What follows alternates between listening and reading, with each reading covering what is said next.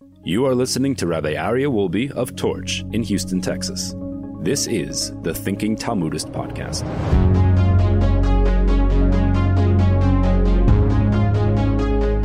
Welcome back, everybody, to the Thinking Talmudist podcast. Last week, we discussed kosher pork. We discussed that the Talmud tells us in Chulin 109b that God created a kosher substitution for everything that is non-kosher, meaning that nobody should ever feel like they're missing out because they're keeping kosher. Oh, you can't eat pork? Guess what? There's a kosher substitute for it. You can't eat certain things. You feel like you're missing out. Don't worry. Now, I wanted to give just a little disclaimer, and that is a Jew should never feel like they're missing out.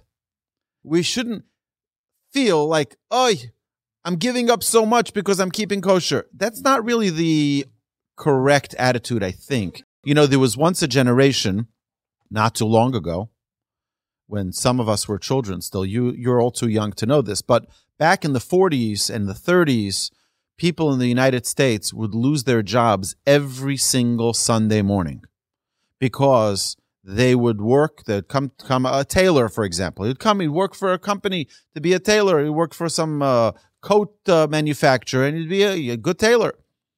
And guess what? He would work Sunday, Monday, Tuesday, Wednesday, Thursday, Friday. Shabbos, he wouldn't show up because Shabbos is Shabbos. I don't work on Shabbos. Come Sunday morning, the guy's like, go home. I don't need you here. And he'd go to a new. And there's actually someone who told me his grandfather saved all of the pink slips that he got, and he would hang them up in his sukkah as a badge of honor. As a badge of honor that he will not, under any circumstances, defile his Shabbos. He will not give up on his Shabbos, even if it means losing his job. But there were many people who had a phrase that they would use, and it was a very sad phrase. It's schwer zu sein a Yid. In Yiddish, it's difficult to be a Jew. Rabbi Moshe Feinstein of blessed memory said that single phrase did more to damage Judaism than any other phrase, than any other thing. It's a schwer zu sein a Yid. That attitude that it's difficult to be a Jew is very, very damaging.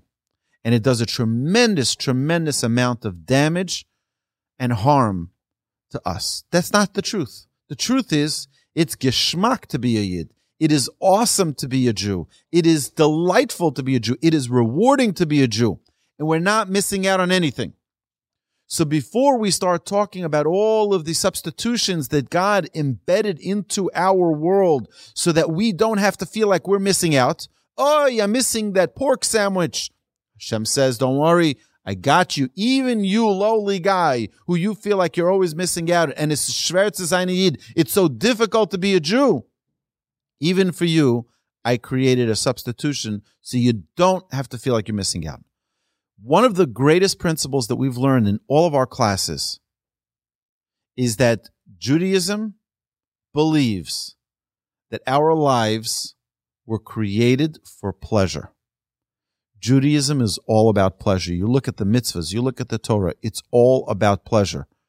Now, what type of pleasure? The problem is the world that we're looking at today. You open up a magazine, any magazine, it's all about counterfeit, quick, easy fix pleasures. It's all counterfeit pleasures. It's not real pleasure. The real pleasure is hard work. The real pleasure, and we gave a couple of examples last week, a good marriage. Good marriage, there's nothing more pleasurable than a good marriage. A harmonious, loving, dedicated, committed marriage. There's nothing more beautiful than that. There's nothing more rewarding than that. But there's also nothing more difficult than that. We know that with that hard work and tremendous toil and tremendous dedication and tremendous sacrifice of your own personal ego, with that comes the reward of a tremendously beautiful relationship. On the other hand, we have another pleasure, which is our children. Children are the most delightful pleasure. But we know what gives us a lot of our white hairs are our children. And what gives us a lot of our challenge and a lot of sleepless nights are our children. So we see that the more pleasurable something is, usually it comes with hard work. I was just recently listening to a podcast, and the presenter, who's a frum Jew, he's not a rabbi, he doesn't clear himself as a rabbi, Rabbi Gedalia, I call him rabbi because he taught me Torah, he's teaching me Torah. Rabbi Gedalia Fenster, I highly recommend you listen to it. He says such incredible things. One of the things that he says, whenever I see challenge, I know on the other side of that challenge is opportunity. The more something is challenging to me, the more opportunity there is for me. I think it's such a magnificent perspective on life. There are people who are dedicated to running away from challenges. Oh, it's a challenge, I'm out. Guess what? Anybody here run a marathon and have it an easy time running the marathon? No. You want that rewarding, that exhilarating feeling? I did it. I ran 26.2 miles. Do you know how many days you were suffering and you were crying, tears and sweat of the pain? It doesn't come easy. Anything rewarding has a challenge to attain it. So while many people in this world are looking for an easy, quick fix, and the whole world is dedicated to quick fix, the whole world. What can you do for me right now to help get rid of my problem? Right now. Well, guess what? I can't help you right now. It's all your childhood. It's your younger years that may have caused you these psychological thoughts, these other types of impairments, these other types of worries, concerns, stress, anxiety. These things can come from other things. It's not a quick fix. There's no one pill. And the problem is that today people are running to Dr. Rosenstock and say, Dr. Rosenstock, just fix me. I need a quick fix. And Dr. Rosenstock will be the first to tell us that it's a process. It takes time. It takes a lot of work. It takes a lot of dedication. So when the Jewish people back in the 30s and the 40s were saying, oh, it's schwer zu sein a Yid, it's difficult to be a Jew, you can imagine that the next generation was not excited about growing up being Jewish. Like, why should I be Jewish if it's so difficult? The truth is that it's geschmack to be a Yid. You know what geschmack means? Geschmack means it's awesome. It's delightful. It's exciting. It's energizing. And we're not missing out on anything. Now, Rashi, we mentioned this last week as well. Rashi says, when we talk about kosher in Leviticus 11, chapter 11 in the book of Leviticus, Rashi says, don't ever say that you're not eating kosher because it's disgusting. Ugh. You see those advertisements from Applebee's. You see those advertisements from Burger King. You see those advertisements. You watch a football game. You're seeing all these advertisements. Don't say, ugh, disgusting, pork. Ugh. No, he says, don't say that. He says, ooh, that really looks delicious. But you know why I'm not eating it? Because my Father in heaven told me not to. You'll get an extra reward. Don't say it's disgusting. Say, no. It really does look delicious. I wish I could eat it. But you know what? The Almighty commanded me not to. My Father in heaven commanded me not to, and that's the reason I'm not going to. So it's a matter of perspective. And we're not missing out on anything. I promise you. You know who else promises you? Not me. Who am I? I'm a nobody. The Almighty. God, creator of heaven and earth. He tells us you're not missing out on anything. And if you're so concerned, where's my pork? It's not fair. My neighbor eats pork. My friends eat pork. What's with me? Okay, for you, I have a substitute. I created a substitute so you don't feel like you're missing out. And most people tell me, you're not missing out on anything. So, my dear friends, when we study this Talmud that tells us all of these substitutes that God created, it's for those who feel like, I'm missing out. But the truth is, we're not missing out on anything. The 365 commandments in the Torah that tell us of things we are not allowed to do, and the 248 commandments that tell us the things that we're obligated to do. That's more than enough. We don't need to add extra commandments to ourselves. We don't have to add extra afflictions to ourselves. We don't have to add extra things on our shoulders of more burdensome laws. The Torah gives us enough. The Torah tells us there's a proper way to do things. There's a proper balance that's required. And this is our theme going through every class. We have to have balance in Judaism. Everything in Judaism is about balance. Yes, sir. It's not a good question. It's a great question. So my question for my dear Ron. Ron, welcome back. We missed you. It's a delight to have you back here. I don't know about everybody else, but for me personally, I love your questions. I love your challenges. It keeps my feet to the fire, and that's what I love. So in the book of Leviticus, chapter 11, I'm going to get you the exact verse. The Torah tells us exactly what we can and cannot eat. And it says that any animal, I'm going to pull up the exact verse so you don't have to take my word for it. Verse number 3. I'm going to start from verse number 1, and we'll read it straight so I'm not making up anything, and you know the exact source for where the Torah gives us this commandment. This is biblical. It's not the rabbis.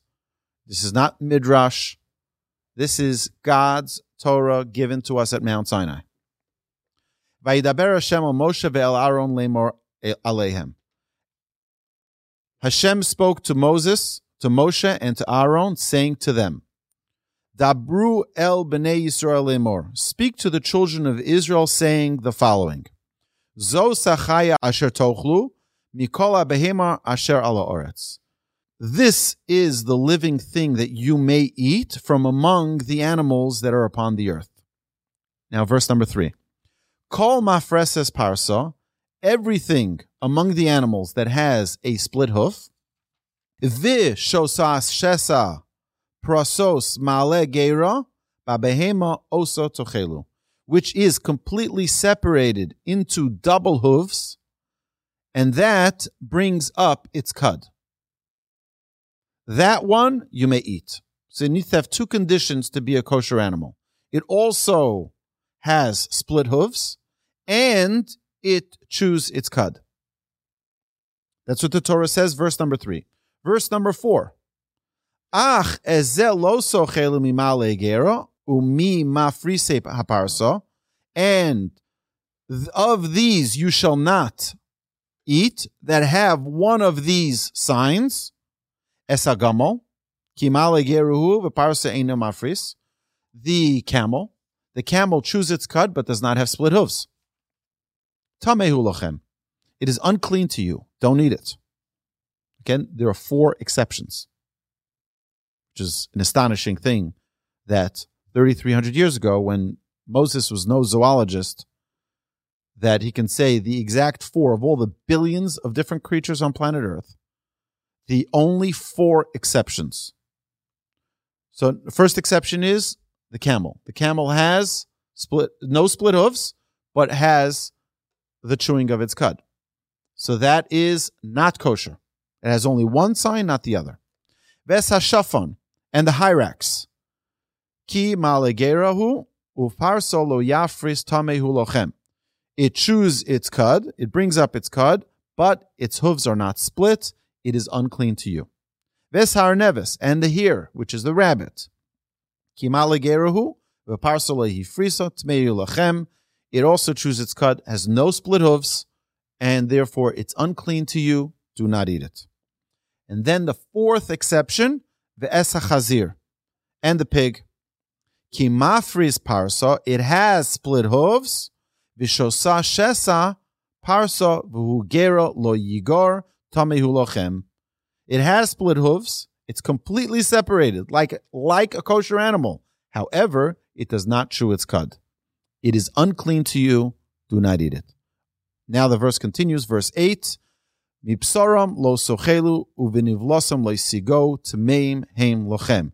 You shall not eat of their flesh, nor shall you touch their carcass. They are unclean to you. Okay, so now there have been people who said, oh, it's not that you're not allowed to eat it because it's not kosher.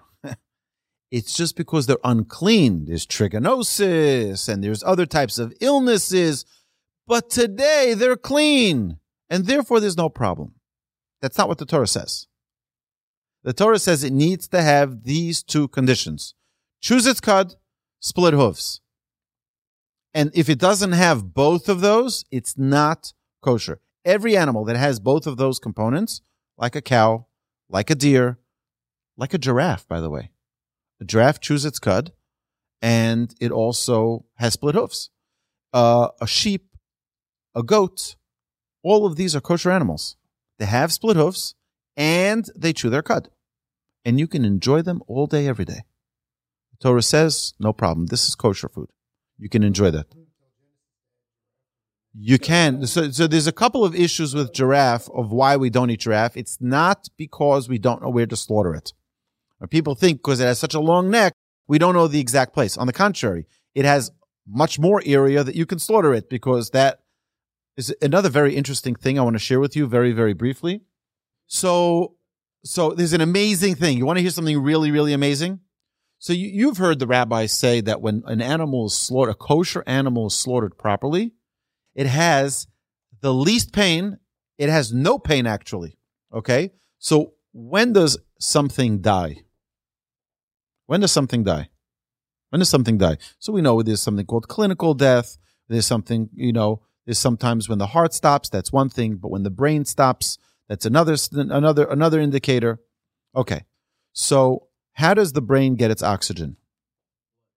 Blood. Very good. The blood transfers oxygen to all parts of the body, right? We get perfusion, okay, which is the blood going. So if you squeeze your finger, so hold it down, everybody holding it down, hold down your finger at the tip and look at where you're squeezing after you leave go. It's going to be white and then it turns red again. Why? What you're doing is you're holding back the blood from reaching that extremity, that finger, and then the blood fills it again. What is the blood doing? The blood is delivering oxygen.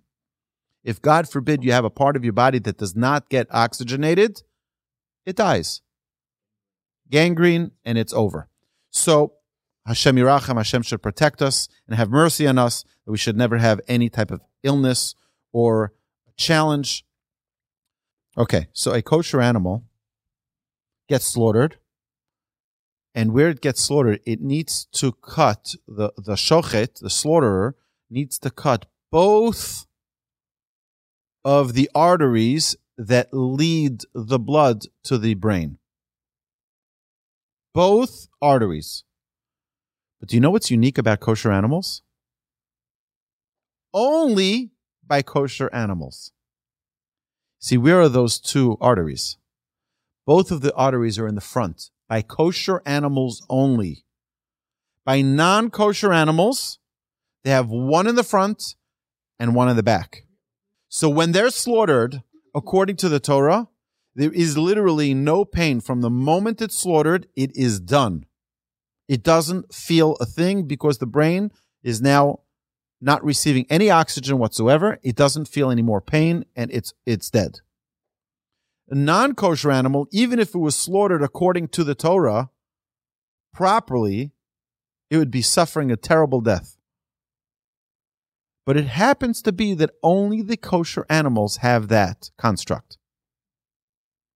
Only the kosher animals. Unbelievable. What a coincidence. There is no coincidence. There is no coincidence in Judaism. My dear friends, the Torah that we have is perfect. The Torah that we have is perfect. The life that God constructed for us as Torah observant Jews is perfect. We're not missing out on anything. And if a person thinks that they're missing out, here comes our Talmud in Tractate Chulin 109b and tells us, you're afraid that you're missing out on pork? Guess what? There's a kosher substitute for that. And you think you're missing out, that you're not able to be with a certain woman? The Torah gives us the way that you can do it properly. There's a way to do it in a proper form. So if a person really wants to connect to the Almighty, there's no barriers. A person can never say, well, if God only let me eat pork, I would learn his Torah. Right? If God didn't, that's nonsense. Right? God gives us all of the opportunities. He gives us all of the pleasures in the world without limiting us from even one. And if you want, in this magnificent book, the book called The Coming Revolution, and this has many, many different proofs of God's authenticity, the authenticity of God's Torah and God's presence in this world. And it shows you all the kosher animals, and it shows you exactly where those arteries are. And versus non-kosher animals, where the artery is in the front and in the back. And that's a very unpleasant way to die. Yes, sir. Right. The Torah does not allow us to afflict ourselves and cause ourselves pain. Ooh, the Christians? Yeah, I don't talk about Christianity. I don't know anything. Yeah, we don't believe in any of that. In fact, in this week's Parsha, in our Parsha Review podcast, my dear friends, click on the interwebs, find the Parsha Review podcast, and we talk about this in this week's Parsha, where the Torah prohibits us from causing ourselves to bleed after someone passes away. It used to be that people would stab themselves and cut themselves as a sign of mourning, as a sign of sadness. We're not allowed to do that. The Torah openly prohibits that type of activity. The Torah does not allow us to do such a thing. Why? Because the Torah doesn't want us to be in pain. The Torah doesn't want us to be hurt. The Torah wants us to enjoy life. And the guidelines of the Torah give us the exact balance of authentic, true pleasure, not fleeting, fake pleasure, not counterfeit pleasure. And that's what we're looking for. So even if someone is like, oh, I'm missing out so much because I can't eat at the salt grass and I can't, I'm missing out on their delicious ham sandwich. You know what? There is a kosher substitute for that. Even if someone is that shallow, if only I can eat the pork, Hashem says, you know what? Even for you, I have something special. Yes, sir. So actually, this is an incredible question you're asking again. What is the basis for the chewing the cud? I'll give you two answers. Number one, I don't know. Okay, that's the first answer. I really don't know. I tried doing some research on it this year. I asked some of my friends, rabbis, colleagues. I couldn't get a clear answer. Nobody really knows. And you should know that what this is called a chok. A chok, there are some laws we understand, some laws we don't understand. This is one of the laws we have no idea as to why God said so. But let's bring in Joel Osteen. So Joel Osteen gave a presentation. I don't know if anything that he said is true, but it sounds good. It sounds good. So let me tell you what he said. This is about 10 years ago. I saw the video. You can search for it online. Joel Osteen on Keeping Kosher. And Joel Osteen is a pastor here in Houston from Lakewood Church. For those of you who know, those of you who don't know, it's okay. You don't need to know. But let me tell you what he said. I'm going to share with you all of the wisdom that he shared. I thought it was a beautiful explanation. He says like this: an animal that chews its cud. So it chews the food really, really well. It goes into the first intestines. Then it comes out of the first intestines, sends it back up, chews it again, and then it goes into its stomach. Okay?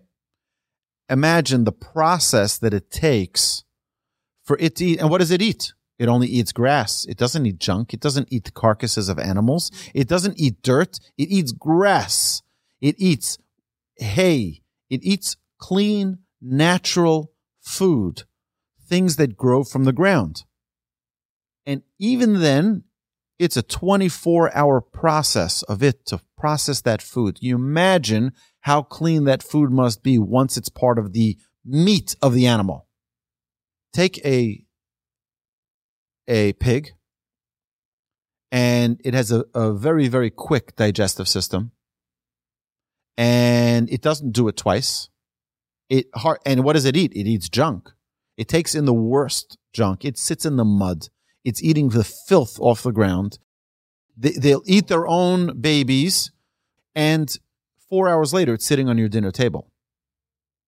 It doesn't have that same process of, I guess, regurgitating its food and cleaning it. And what does it eat? It eats filth.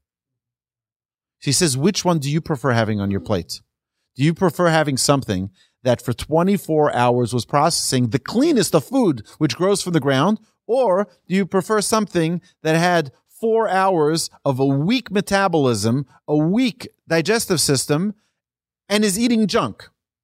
Which do you prefer having on your plate? And he said that after studying Leviticus 11, him and his family committed to never eating that again. So gefilte fish is, I already went on a tirade last week about gefilte fish, how more Jews have been turned off about Judaism from gefilte fish than anything else. So that's without mentioning any brands. But the truth is that that's not really delightful food. That's not, I'm talking about, you can go to a restaurant today and you can go to a Casa Bar and Grill. You can go to Genesis Steakhouse. You can even go to Saba's Wok and Grill. It is a exceptional food. You wouldn't even know. I've never eaten non-kosher, so I don't know what the parallel to that would be in a non-kosher. But the people who've eaten Chinese that's non-kosher, they say this is, if not equal, better. You're getting wholesome chicken that hasn't been electrocuted, but rather been slaughtered properly by a shochet. You're getting meat that has been slaughtered in the most humane, most beautiful, sensitive, delicate way. It is the most unbelievable gift that Hashem has instilled in our life as Jews. Follow Hashem's ordinances, and He gives you the path to living a maximized life filled with pleasure, filled with joy. And yes, so I would love to see that camel.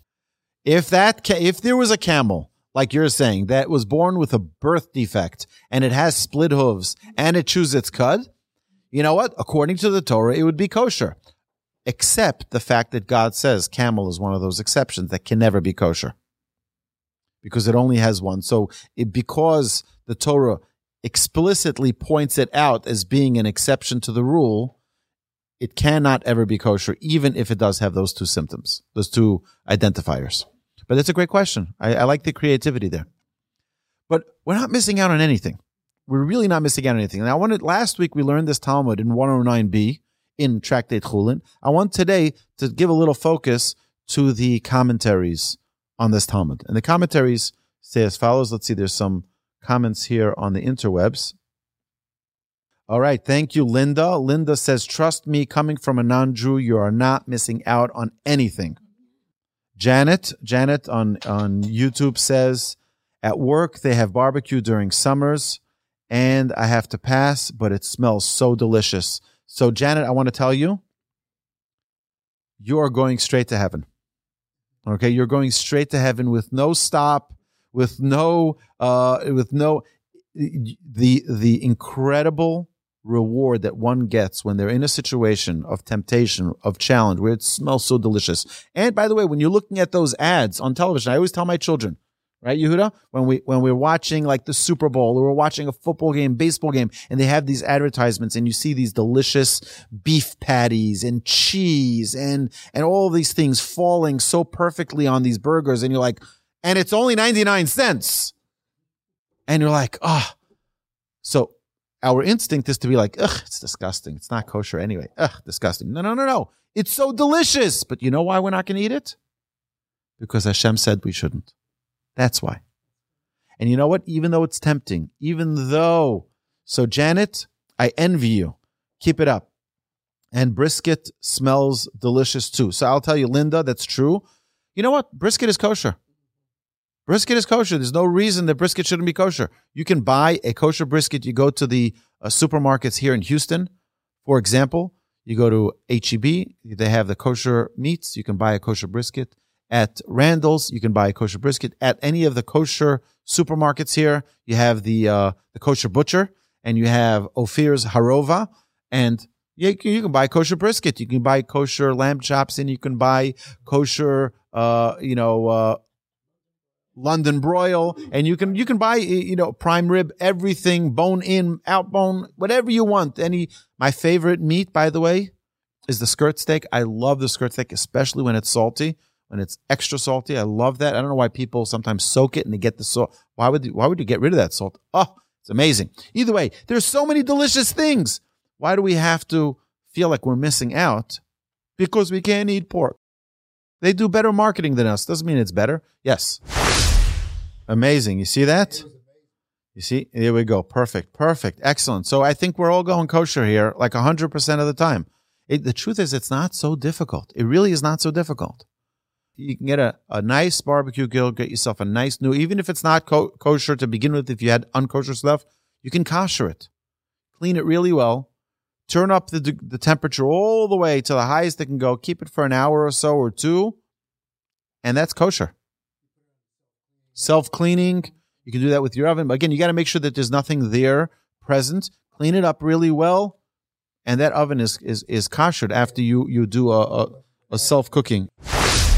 The meat that is not allowed to be eaten is, filet can. The T-bone cannot. The gid anasha, that cannot be eaten ever. Even though it's a kosher piece of meat that we sell to Purdue and to Tyson, that's not kosher. God says that's one thing you can't touch from even a kosher animal. But, my dear friends, let's see what the commentaries have to say about this. For every food or act which the Torah prohibited, there is another food or act from which the same pleasurable sensation as the resulting from the forbidden food or act can be derived, and yet is permitted, as Yalta will proceed to illustrate. So Yalta was the wife of Rabbi Nachman, and she was the one who said, "Where's my pork?" And he said, "Okay, there's a substitute for it. There is a fish, the shibuta fish, and the shibuta fish tastes just like that." This was purposely planned by God so that we would recognize that his intention in prohibiting any given item was not in order to deny us that pleasure inherent in that item, but rather because they're unclean. Stay away from it. So if you look at the Torah, by the way, beautifully, what does the Torah say in Leviticus 11 here when we just brought this up? It didn't say don't eat it because it's disgusting. It said don't eat it because it's unclean to you. It's missing this sign, it's unclean to you. Now, one of the things we discussed previously is that food is not what we think it is. We think food is physical. It's what I put into my body. It's a physical item that I'm eating, and therefore, this is my nourishment, my physical nourishment. Our sages tell us food goes beyond physical nourishment. Food is actually spiritual nourishment. And what these animals that are not kosher do is they clog our spiritual nourishment. We're limiting our spiritual functions from connecting, from growing. We're not allowing ourselves spiritually to be able to connect. It's creating a blockade between us and our perfect spiritual self. God tells us this. He says, look, I created these animals. I'm telling you, they're unclean to you. Stay away from them. Commentaries now continue. The liver, so this is one of the things, the Torah tells us also in the past couple of weeks portions, we're not allowed to eat blood. It says it multiple times. We're not allowed to eat blood. Why? Because the soul, the blood is the soul. And that's one of the reasons we have to cover the blood of a slaughtered animal. When you slaughter an animal, the blood is on the floor, drips on the floor. You have to cover it. Why? Because it's the dignity of that soul. Even an animal has a soul. The dignity, you cover it. You bury it. That was one of the mitzvahs that they do whenever there's a slaughtering. There's a special blessing that you recite before you cover the blood. There's dignity here. There's dignity of an animal. So now someone's going to say, hey, but blood is delicious. God says, don't worry. You're not missing out. Liver is made up entirely of hardened blood, and it tastes like blood. Liver, you're allowed to eat. Of a kosher animal, obviously. Liver, you're allowed to eat. Blood, you're not allowed to. So someone's going to say, hey, God is limiting me from the pleasure of eating blood. Don't worry, you're not missing out. Now, for those of you who may not have heard our previous podcast on pork, kosher pork, part 1, you may not have realized that we said that every single animal after it's slaughtered, every kosher animal after it's slaughtered, needs to be soaked in warm water. It needs to be salted, and then it needs to be rinsed. Why? If you go to the store, you'll see that they have kosher salt. Where does that name come from? Why don't they have treif salt? No. It's called kosher salt, and it's more coarse because that's the salt that was used to kosher animals. That's the salt that is used still to kosher animals. So it's more coarse. What happens with that salt? That salt extracts all of the blood from the animal, and then after rinsing it off, all of the blood and all of the salt gets washed off. Some say that that's why the kosher meat is a little bit saltier than non-kosher meat. But that way, it takes out all of the blood from the animal. It's an amazing thing. It's like a magnet. The salt goes on the flesh, on the meat of the animal, and it extracts all of the blood from it. It's an amazing thing.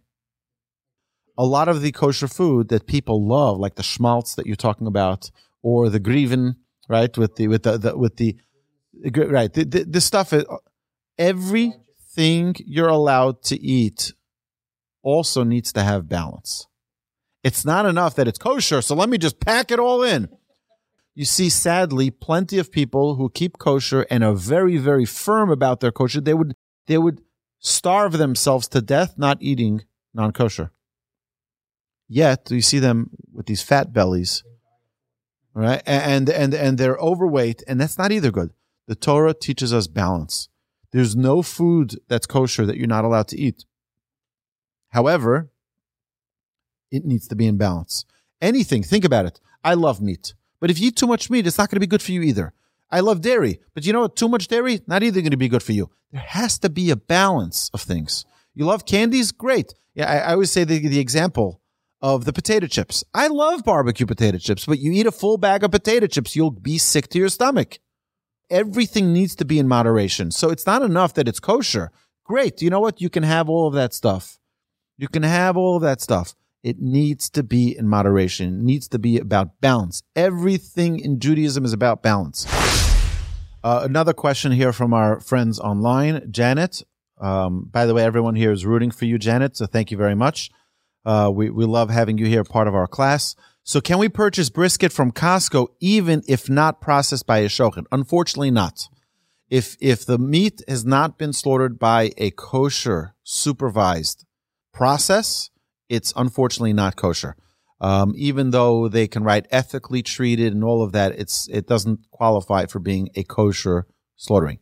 However, in Costco, in many of the Costcos in kosher communities, for example, our Costco on Richmond here in Houston has many, many kosher products that you don't have in the other Costcos. So you can have a lot of kosher cheeses. You'll have a lot of kosher. Sometimes they have even the Meal Mart brisket and the Meal Mart ready packaged. All you need to do is heat it up in your oven, and it's delicious. They'll have sometimes stuffed cabbage. They'll have all of these things, including a very well-priced salami, the big salami, and the salmon as well. Salmon, fresh salmon, delicious, kosher. They sell in the freezer. They have frozen salmon. And in general, Costco has magnificent quality, good food. So, I'm a big Costco fan. Those of you know this for years already. But make sure it has that kosher symbol. And I will tell you that there are times I come home with foods that, and I'm like, I show my wife, she's like, that's not kosher. What? I'm like, it's not kosher? Come on, that looks. And I was wrong. So I had to go back to Costco and say, I'm sorry, I bought something which wasn't kosher. And that's that. So sometimes that happens. Sometimes we all make mistakes. So don't feel bad if you bought something by mistake that wasn't kosher. Like, for example, nuts. Just check the bag, check the container, make sure it has a kosher symbol on it. Make sure it has a kosher symbol on it. Why? Why is it so important to make sure? Because sometimes the nuts, most of the time the nuts are processed in oil. And sometimes they're using non-kosher oil. So Star K, OK, OU, Chaf all of those kosher certifications. They say, I'm sorry, this is not kosher. This is, oil that's not kosher oil. Why is it non-kosher? Maybe they ran the pork rinds in that same oil. We don't know. We're not in the plant. They are. So you have to understand there are always rabbis in these plants checking out, making sure that every single ingredient that goes into our food is kosher. So when you open up one of those bags of pretzels, you can know 100% that there was a rabbi there on premises that checked every single ingredient that went into that pretzel. That's including the flour. That's including every chemical that they have, every preservative they have, every salt that they used, making sure. Can you pass me some of those treats that are there? And I'll show you that every single one has a symbol to ensure that this was properly prepared so that you can enjoy it. Now, again, this was not the case 50, 60 years ago. We weren't able to just buy any foods. Okay, so here we go. Here we go. Check this out. This is a delicious Quaker chewy chocolate chip thing. So if you look here on the back, on the front, there's an OUD right there. There's a little OUD that tells you that every ingredient that went in here. The chocolate chips, you think they make the chocolate chips? No, they have a producer out in Idaho that's giving them those chocolate chips. And they have someone else who's sending them all of the other ingredients that are in here. The granola, where's that coming from? Right? All of the whole grain wheat, all of that stuff is coming from different places. You have to have a mashgiach there on premises at the Quaker plant that's checking, that's a kosher, that's kosher, that's kosher, that's kosher. All of those ingredients are going in. This will become a kosher product if it's done in the right way. Okay, next, you have these pretzels. We used these as an example last week, and you have right over here on the front, you have the kosher symbol right there. The OU is right there.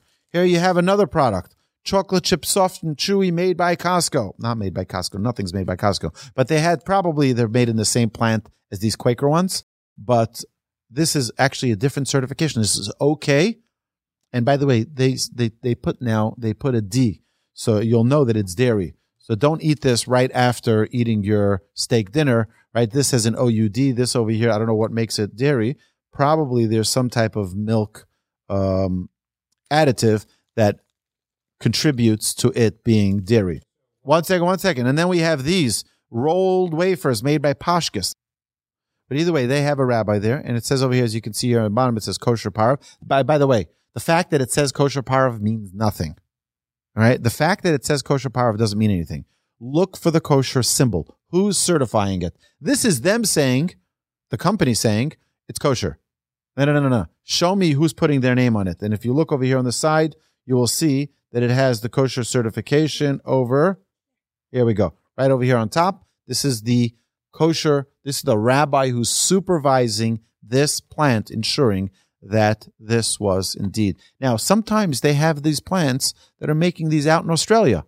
And they're going to send the rabbi out to the plant in Australia to ensure, because what they do is today with the industrialized markets is that you'll have one big manufacturing plant that produces it for 10 different labels. So you think Randall's makes anything, with their signature brand? No, they're not making anything. They have a company that's also making it for H-E-B, and the company that's also making it for Kroger, and the one that's also making it for all the other brands. Here's another one, Smucker's Strawberry Jam, right? OU. So today, it's an unbelievable thing that wherever you go, all around the world, in the United States, it's more prevalent. You can find kosher everywhere. And it's really an amazing thing. It's an amazing generation to live in where you can find kosher everywhere. Yes. So there's certain juices, cranberry juice or something like that, they're not always kosher. Ocean Spray, they're not always kosher. You have to look. They will always have one which is, but you happen to pick the wrong one. You picked the wrong brand. This one is not certified.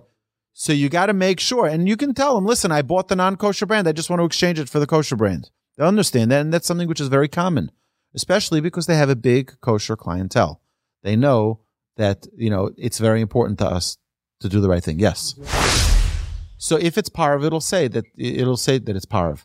If it's meat, it'll say glot or something like that to ensure that you know that this is. If it's chicken, it's chicken. So it doesn't need to say that it's parv, but generally they do so that they help out the consumer. By the way, I would love to start a movement that has not only the kosher symbol on all of these products. By the way, also there's water. It's kosher, right? There's a kosher symbol on this water bottle, right? And you're wondering, like, why does water need to be kosher? Why does water need to be kosher? Guess what? Do you know that the waters you drink that are not spring water, this is spring water, but you have mineral water. They put all these minerals and vitamins in there. Do you know that they're kosher? They need to be kosher.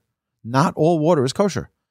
They take out, there are many companies that will, what they do is they neutralize the water, take out all the flavor from the water, and then they put in so that water they get from Dallas and water they get from Houston and water they get from Sacramento all has the same flavor. So that what they do is they neutralize the water from all its flavor, and then they add in citric acid or whatever else that they put in there, whatever other minerals that they put in, citrate. They put citrate and all those other things. By the way, some of them are problematic for Pesach. They might be kosher, but they might be problematic for Pesach. It's another thing because they have corn derivatives. We're getting into a lot of chemistry and a lot of things like that when we talk about kosher. So kosher is not as simple. Well, so soap you're not eating, hopefully. Hopefully you're not eating soap. Right, but still, it says that you're not supposed to eat them. Lo sochelu. You're not allowed to eat them. Most soap is made out of pig fat. Right, you have glycerin in a lot of things. Now, again, glycerin is pig fat. Glycerol is fish fat, which is the same exact consistency, but made from a kosher fish. So like gums, like we mentioned last week, you have the glycerin in non-kosher. You'll have the glycerol in kosher. On the top drawer over there, there's a pack of gum. Can you please bring it here? We're going to look at it to see. So it depends. In a meat restaurant, they need to be there all the time. In a meat restaurant, the mashgiach is there. The mashgiach has the key to the fridge and the freezer. Here we go. Here we go. Ingredients. Sweetener, glycerol. Okay, this is kosher gum. Kosher gum. It's made by, but it's imported by Pashkas. So Pashkas is the importer. But it's made by a company that produces gum that's also non-kosher. But they have a special run where they don't use glycerin, which is pig fat. They use glycerol. And if you look at the ingredients, look right here on the second row, second to last. You see that? Second to last item in the ingredients.